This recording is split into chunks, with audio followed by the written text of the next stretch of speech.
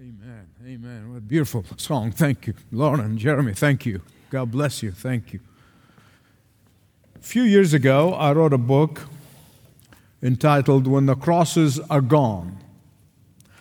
Through the years, I've published with at least 11, if not more, publishing companies who, many of them, are constantly beating my door for books to publish. No one would touch this one.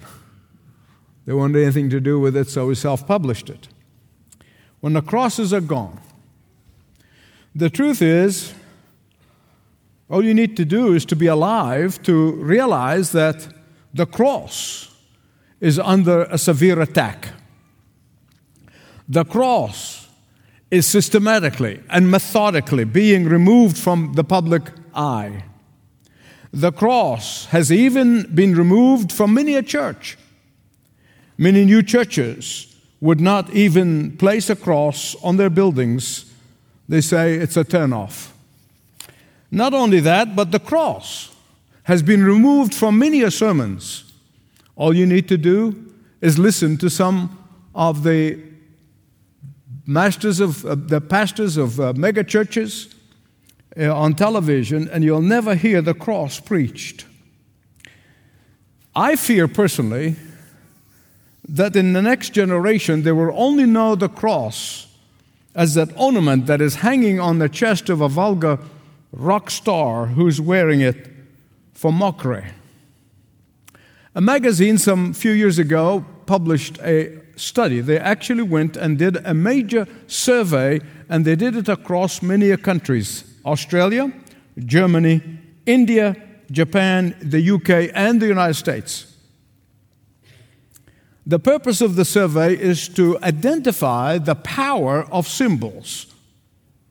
Now, I want you to listen carefully to the results of these surveys.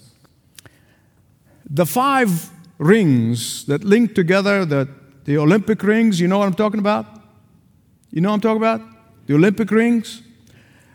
92% of those who were asked identify them immediately.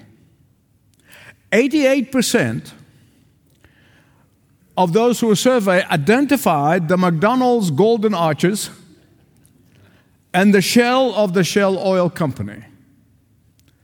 Less than 54% identified the cross as a symbol of Christianity. Many church leaders today say the cross was not necessary. The cross was a cosmic child abuse. In fact, I'm quoting from some of these theologians directly. The cross should not be emphasized at all. Some even go further as to say, for example, the Reverend Dolores Williams has been quoted to have said, and I quote, "I don't think that we need a theory of atonement at all. I don't think we need folks hanging on crosses and blood dripping and weird stuff." End of quote. Now, my beloved friends, you don't have to be a genius to realize that if this trend continues, I pray to God it wouldn't, but if this trend continues, we will end up with Christianity without a cross. A Christless Christianity, which is an oxymoron. On this Good Friday, we will not only examine the cross, we're not going to focus on the cross, because the cross is everything. Can you say that with me? The cross is everything. We're going to look at the cross, but we're going to remember again and again the power of the cross. The power of the cross. That old rugged cross is our only hope for redemption. That old rugged cross is our only means for salvation. That old rugged cross is the only power for living. The old rugged cross is the only hope for civilization. That old rugged cross is our only source for true peace. The old rugged cross is our only strength to overcome. That old rugged cross is our only secret for victory. That old rugged cross is our only bridge to heaven. That old rugged cross is everything to the true believers. Amen belongs here. Now, there are several things that you must know about the cross of Christ. If this is the very last sermon I have to preach before I go to heaven, it would be to emphasize the importance and the power of the cross of Christ. The cross is far, far, far, far more than just a symbol. The cross was not just an oversight or afterthought in God's mind. It was not just something that to prove, show God's love, as some of liberal theologians say. But he showed his love in the cross, yes, but it's more than that. It's a whole lot more than that. The cross was not just a Roman phenomena or a Persian invention. The cross of Christ is everything.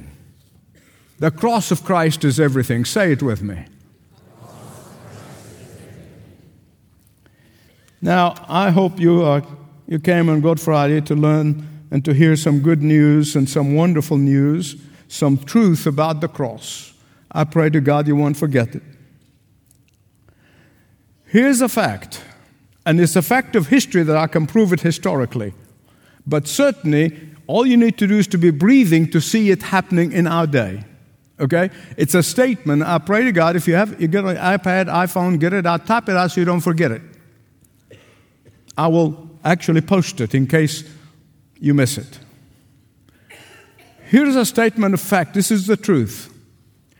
Whenever sin is minimized, the cross is trivialized. Did you get that? Say amen.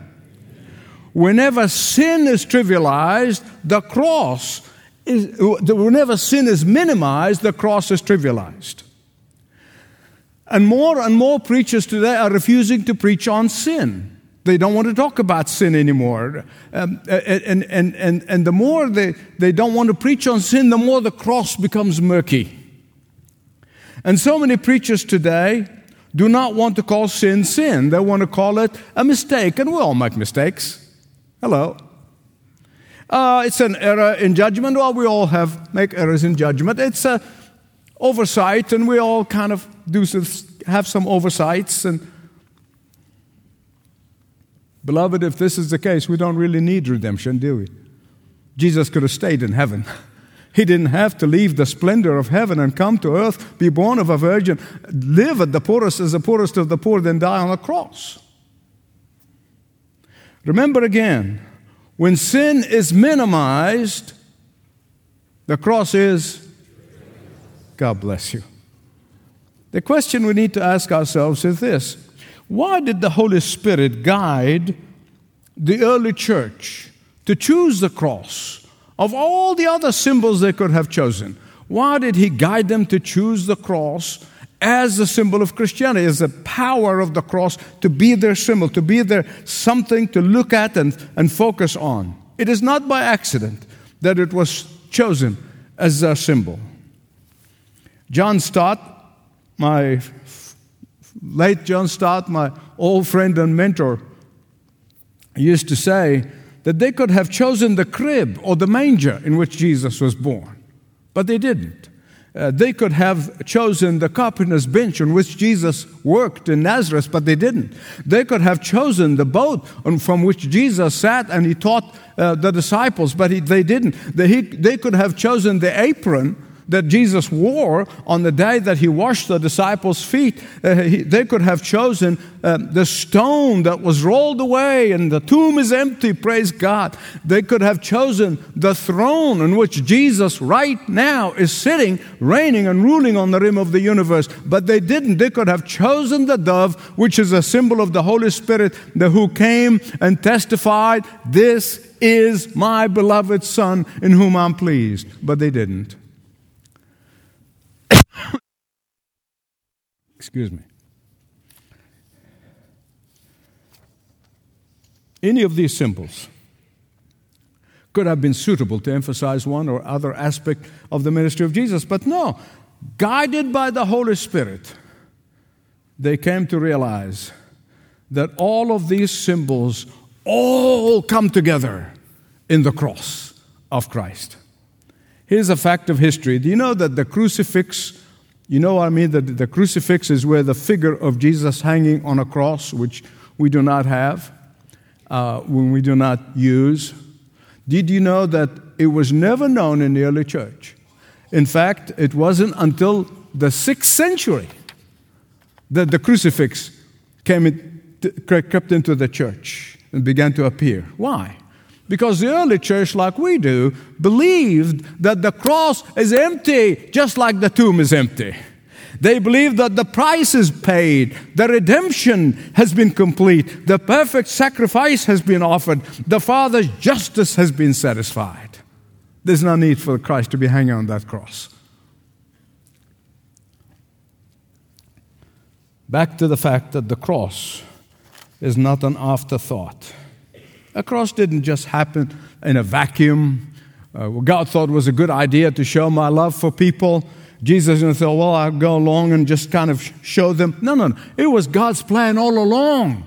It was God's plan. The cross was God's only answer to humanity's sin. And that is why all of the anti-God forces that are coming out of the woodworks, especially now in the media and everywhere, those anti-God forces, they want to remove the cross from public eye. And you see incident after incident after incident of removal of the cross. Why? Because it reminds them that they are sinners and they desperately need salvation, and only Jesus could give them that salvation. In order to understand the centrality of the cross, we need to go for a fast journey through history. Young folks don't think it's going to be a boring history lesson. I don't do this. I don't do boring history. I do live history, exciting history. See, from the very beginning of creation, God instituted animal sacrifice as a foreshadowing of the cross of Christ. That's the whole purpose for it. From the very beginning, God foresaw what would happen to His creation. God foresaw that Adam and Eve would go against His will, against His command, and against what He asked them to do, and they're going to go into disobedience. And so, when His foreknowledge became reality, and Adam and Eve did disobey God and sinned, what would God do? He cannot wink at sin. God cannot wink at sin. Oh, we do. Yes, but not God. So He slayed an innocent animal right before their eyes, and He makes them to wear the skin covering.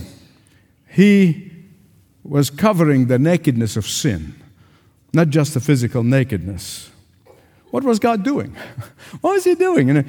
Shocking Adam and Eve for the first time. They just saw an innocent animal be slain. He said He was teaching our first parents.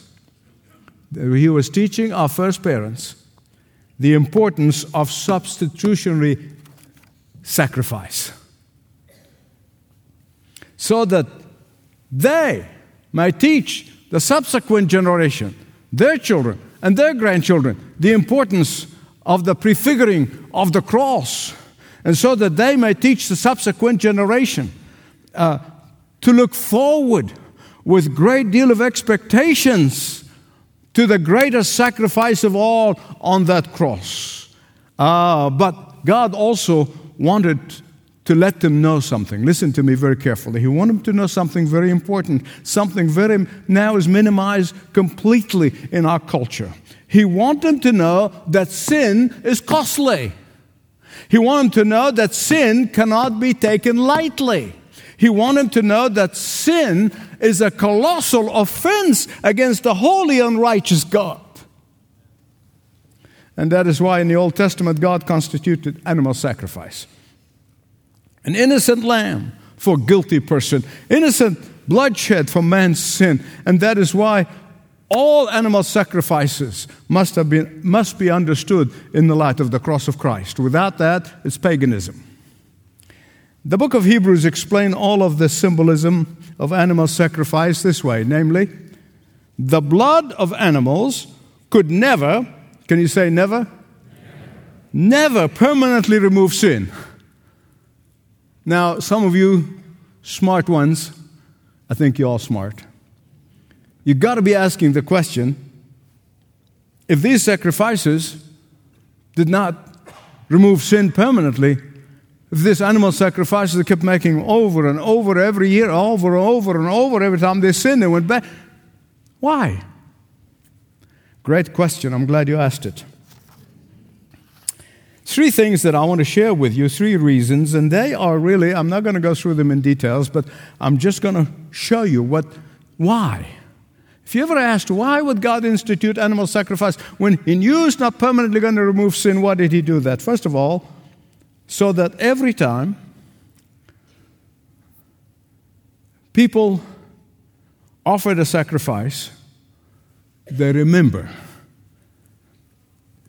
that it's only temporary. It's only temporary.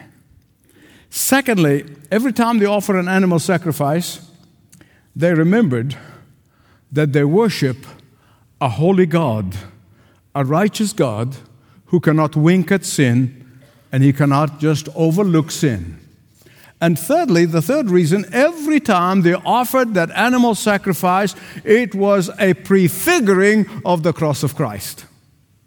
Now, here's a biblical fact that you must never, never, never forget. Don't forget this. For God's justice to prevail, guilt must be punished. For God's justice to prevail, sin must be dealt with. For God's justice to prevail, rebellion against God's command must find a cure.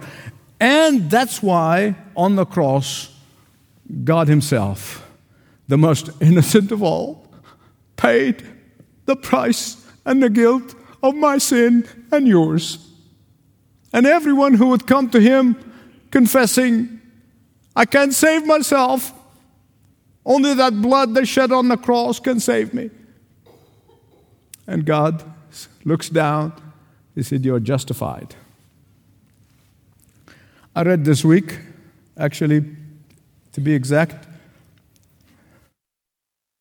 10 days ago, there was a major study that's being done and been published, and I got invited with 2 other pastors on Fox News last week, or whatever it was, time flies, but it was last week, I think. And so I had to read this article, and I had to read it carefully so I know I can at least sound intelligent. And they asked the pastor of the largest church in America, why you never preach on sin or repentance. Here's his answer. People have enough guilt as it is. They need to feel good about themselves. Now, my beloved brother, I'm telling you, that makes me weep. Because that's more common than you realize. That feeling good about yourself can only last as long as the church service lasts. As soon as you go out, that guilt is there and will always be there until it is brought under the blood of Jesus Christ. And here's the greatest news of all. God is the one who did the paying for the sin. God is the one who did the paying for the guilt. God is the one who paid the price. God is the one who sacrificed His all. God is the one who in paying for your sin and my sin and our rebellion, He sets us free from sin. You don't want to say amen? On Good Friday, by the way, we don't come here sad and miserable. That's what they do in some traditional churches. They actually put black in on the curtains and all that stuff. We know the tomb is empty. So we come to rejoice in the power of the cross. See, God is the one who is paying for your sin and mine to set us free from the clutches of sin. And so, in the Old Testament, every time the people of God sacrificed animal, they remembered it's only temporary. It's only temporary. It's only temporary. Genesis 3:21, when Adam and Eve deliberately and willfully went against what God said not to do, and they did it, God said death must follow. That's justice. That's justice. Well, what does mercy do? See, justice, as in Ezekiel, the prophet Ezekiel said, the soul that sinned, it must die. That's justice. But mercy slew an animal, an innocent lamb, and provided temporary covering for their sin. Please, please, please don't miss the point I'm going to make. Don't miss it. God could have snapped his fingers and provided Eve with one of the most beautiful gowns. I mean, nothing that Chanel could ever produce. Men saying amen. But he didn't. God could have clicked his fingers and provided Adam with a tux that Armani could never match. But he didn't. Why? Because when he slew that animal, he used the skin to cover in order to teach them an object lesson. God is teaching how God views sin is vitally important. Is vitally important. It's not how the Reverend Smil Fungus views sin, but how God views sin. Now, beloved, listen to me. The lamb that died for Adam and Eve was a symbol and the prefiguring of the Lamb of God who hung on the cross. The Lamb of God, who is the only one who could take away the sin of anyone who would believe in him and put his whole or her whole trust completely in him. Question. You don't have to answer it, but answer it yourself. Did Adam really understand what God is doing here? Yeah, absolutely he did. I'm going to show you. Did Adam and Eve comprehend the enormity of their sin and disobedience? You better believe it. Every time on the other side of that garden and looked in there, and they couldn't get in there, and the angels were protecting the garden, they could never get back again. Oh, the enormity of our sin. The enormity of our sin. The enormity of our sin. In fact, what they did is they taught this principle of shedding blood, innocent blood for the sake of temporary covering of sin, to their children and the subsequent generations.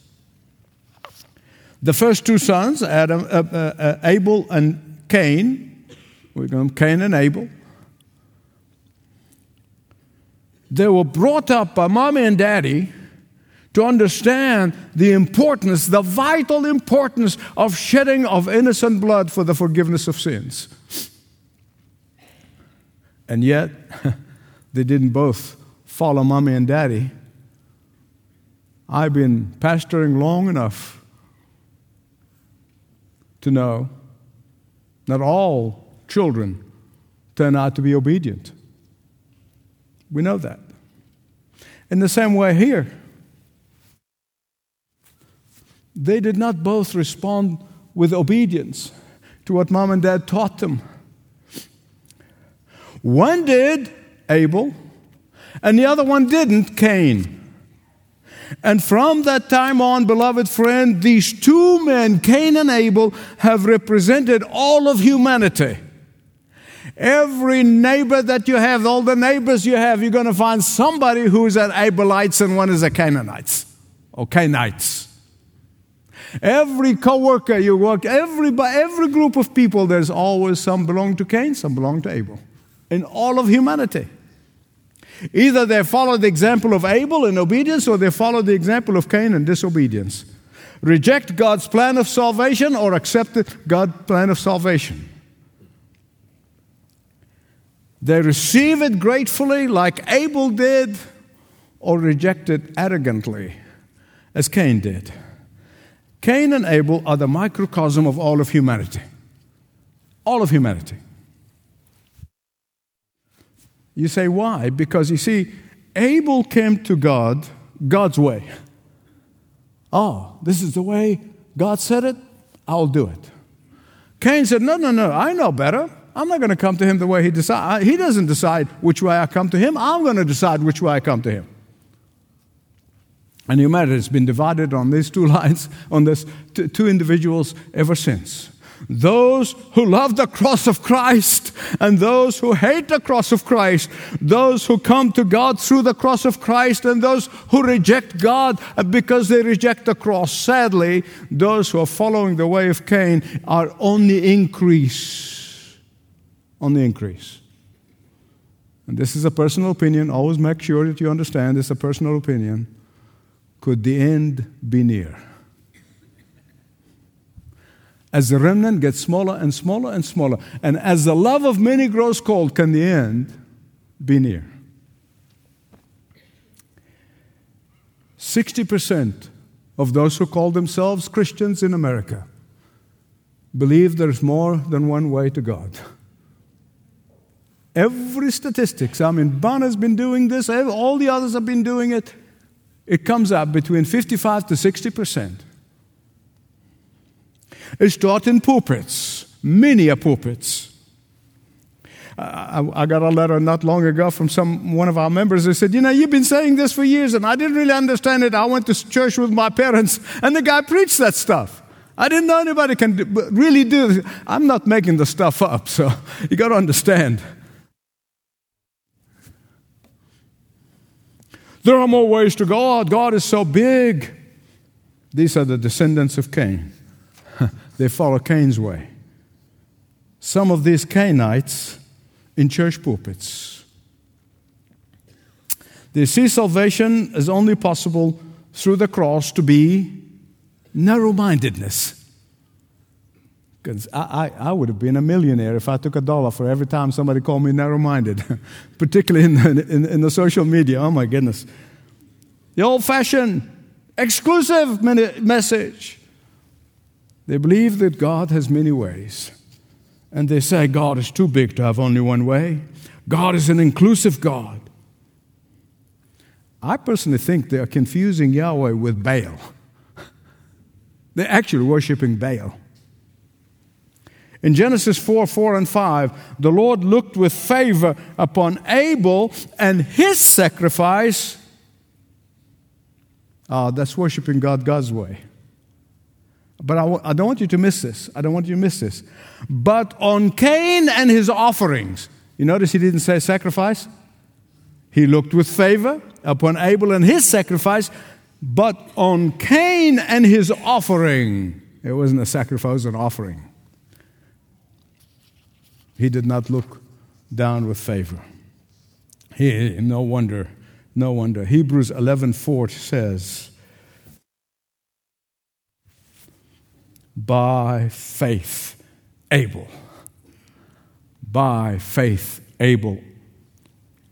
offered a better sacrifice than Cain did. Question, why is it better? Why is it better? Because it was God's way, not man's way. That's really why. The answer is very simple.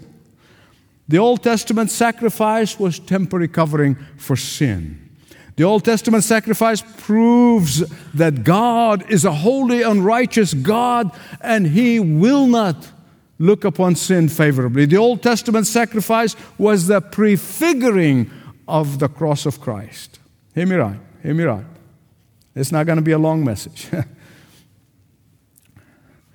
Every blood sacrifice that is offered, even today, and I've traveled in India and many parts where the animists are continuously offering sacrifice, but all the sacrifices that are practiced all over the world has its origin in the Garden of Eden. History has moved and they did not know it. There was only a prefiguring of the cross. Tragically, these pagan societies keep offering sacrifice.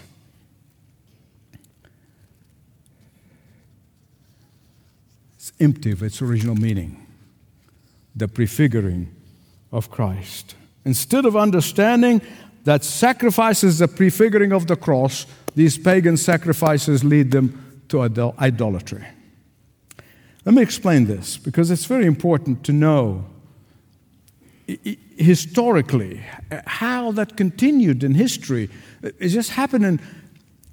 Look, I don't know. I'm not going to argue with you about creation, but I just believe it. I believe the Scripture. I'm not, believe what you want to believe. But here's what I want to tell you.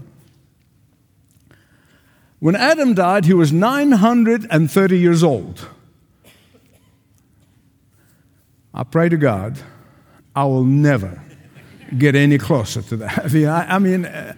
I said, Lord, I know you grant us a desire of our hearts, and some of my friends have prayed, I want to be 100, and God bless them. I don't. That's okay, just to understand. And Adam kept on teaching this principle of blood shedding, a sacrifice, of animal sacrifice, as prefiguring of the cross of Christ, all the way to Lamech. Now, Lamech was Noah's father. Noah lived to be 950 years, 20 years older than Adam. He taught the prefiguring of Christ's cross all the way to Abraham. You know that when Noah died, Abraham was 58 years old. Abraham's obedience of faith gave him a privilege, a unique privilege, to be able to actually peer into the future and look ahead 2,000 years to the future, and he sees Christ and the cross of Christ. And Jesus said, Abraham, who saw his day, meaning Jesus' day, by faith, he rejoiced. He saw it coming, and he rejoiced 2,000 years before the cross. See, when Isaac, Abraham's son of promise, was being offered, Isaac comes in there and says, Father, we got everything here, but where's the sacrifice? In Genesis 22:8, Abraham made a statement prefiguring the cross. Here's the literal translation of what Abraham said to his son. God will provide himself. See, God will provide himself. Now, he himself will provide. God will provide himself as the sacrifice. That's a prophecy of the cross of Christ. And right on schedule, nearly 2,000 years after Abraham, not far from Mount Moriah, God provided himself the sacrifice of the cross of Calvary. Can you say amen? And it was in the economy of God that all of those who have the faith of Abraham, that's you, and you, and you, and me, become the spiritual descendants of Abraham. See, Isaac had never forgotten what God did for him to save his life. He's never forgotten that. And so he taught it to his descendants. He taught the prefiguring of Christ to his son Jacob. Jacob, or Israel, his name changed later on, learned this lesson, and he erected an altar in Shechem, and he called it El Elohi Israel. God is the God of Jacob, or the God of Israel. Even after 400 years of slavery in Egypt, God had to reteach afresh to his people the importance of this temporary covering of sin as a prefiguring of the permanent covering of sin on the cross of Christ. And so God established a Passover feast. You remember, that's why it's called Passover. God said you get the lamb and you sacrifice it and you take the blood and you put it on the two posts, on the post on the two sides of the door. I often ask the question, I don't need you to answer me loud, but just think about it. If an Egyptian heard this instruction and slaughtered the lamb and put the blood on the doorposts, would that Egyptian be saved? God bless you. Courageous. Yes. If a Jew who heard Moses giving him this instruction, and they say, no, that's childish stuff. I don't buy into this. I can't accept a blood guest go on the post and offer an animal sacrifices. The angel of death will come and bypass our house. I'm not going to do it. Would that Jew be saved? No. It's the obedience that saved him. It's the obedience. That lamb who cannot permanently remove sin, only temporary, remove sin. But not until the Lamb of God who hung on that cross on that Good Friday, Great Friday. He is the only one who permanently can remove sin today and for eternity. He's the only one who permanently can redeem us from sin. He's the only one who permanently delivers us from the wages of sin and the penalty of sin. He's the only one who can deliver us from the tyranny of sin. The Passover stopped with Jesus. It was the last Passover and the first communion. I mentioned to the men yesterday at the dinner, I said the reason we call Maundy Thursday, the Latin word, mandate, when he said, do this in remembrance of me. Through the Latin culture, it became known as Maundy Thursday. Passover stopped. The Lord's table began. This is the last Passover. Jesus said to them, I have eagerly wanted to eat this Passover with you, for I will not eat it again until it finds its fulfillment in the kingdom of God. Praise God. After all, when we see somebody's shadow and we know that person is coming, that shadow is important. But as soon as the person appears, the shadow is not important, right? Or like when I used to travel overseas in my previous ministry and our kids were little and I carried their pictures and I put them there. As soon as I get to my hotel room, I used to have their pictures. The pictures are very important to me while I'm away. But when I'm home, pictures are not important. A picture of somebody is important when they're not around, but as soon as they show up, the picture fades. And the same thing with the sacrifice and the Passover. It was a picture, and that picture disappeared when Jesus Christ appeared. Can I get an amen? Let me tell you this. I want to speak just for a moment. I try not to have application for different age groups, but I really want to take just a moment to speak to folks my age, the grandparents. Are you listening to me? Grandparents, I know you come from the generation that's shy. You're not going to say amen. But I want you to say amen. All right. As I read and as I talk to people, I know how anxious grandparents, and I have some parents too, they want to leave their family something. They want to leave them an inheritance. But I want to tell you, listen to me. You can never give to your children or your grandchildren a greater legacy than for them to know that they must cling to the old rugged cross. God bless you. That old rugged cross that is so despised by the world has wondrous attraction to me. Cherish those words. We're going to sing them in a moment, but just think and reflect on those words. For the dear Lamb of God left His glory above to bear it to dark Calvary, to the old rugged cross. I will ever be true. Its shame and reproach gladly bear. Then He will call me someday to my home far away, when His glory forever I'll share. We must remind the next generation, and we must pass the torch to the next generation to cling to the old rugged cross. Can I get an amen?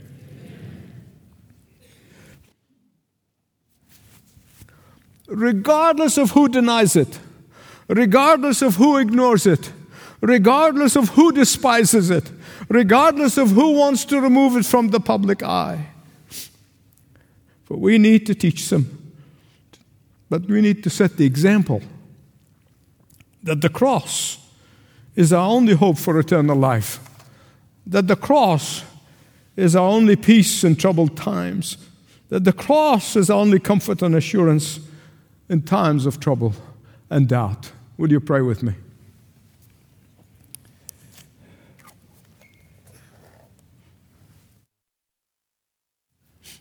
Father, all I'm asking for as I pray on behalf and together with my brothers and sisters is for you to grant to us that what we have heard with our outward ear will seep deep down into our hearts and our minds. It'll be imprinted and transform our lives for Jesus' sake. Amen. Let's stand and sing together. As we stand and sing, of course I hope you sing with us, but I hope you want to use this time to allow the Holy Spirit to seal the truth that was just spoken to your hearts. The gospel was spoken in piece by piece for you, so God, will you just seal this in our hearts before we leave, God.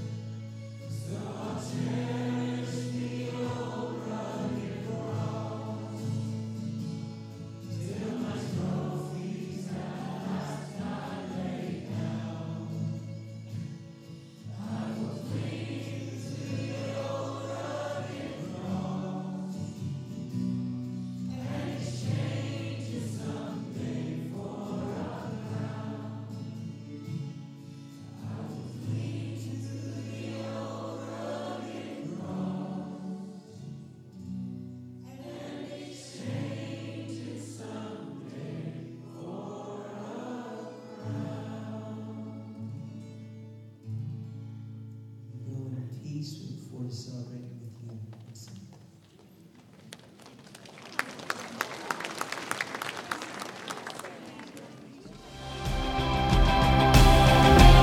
Thank you for being part of our worship today. We would love to hear from you. Please contact us and tell us about what God is doing in your life. If you are in the Atlanta area, we hope that you can visit us in person. I'd love to shake your hands. May God bless you today and throughout the week.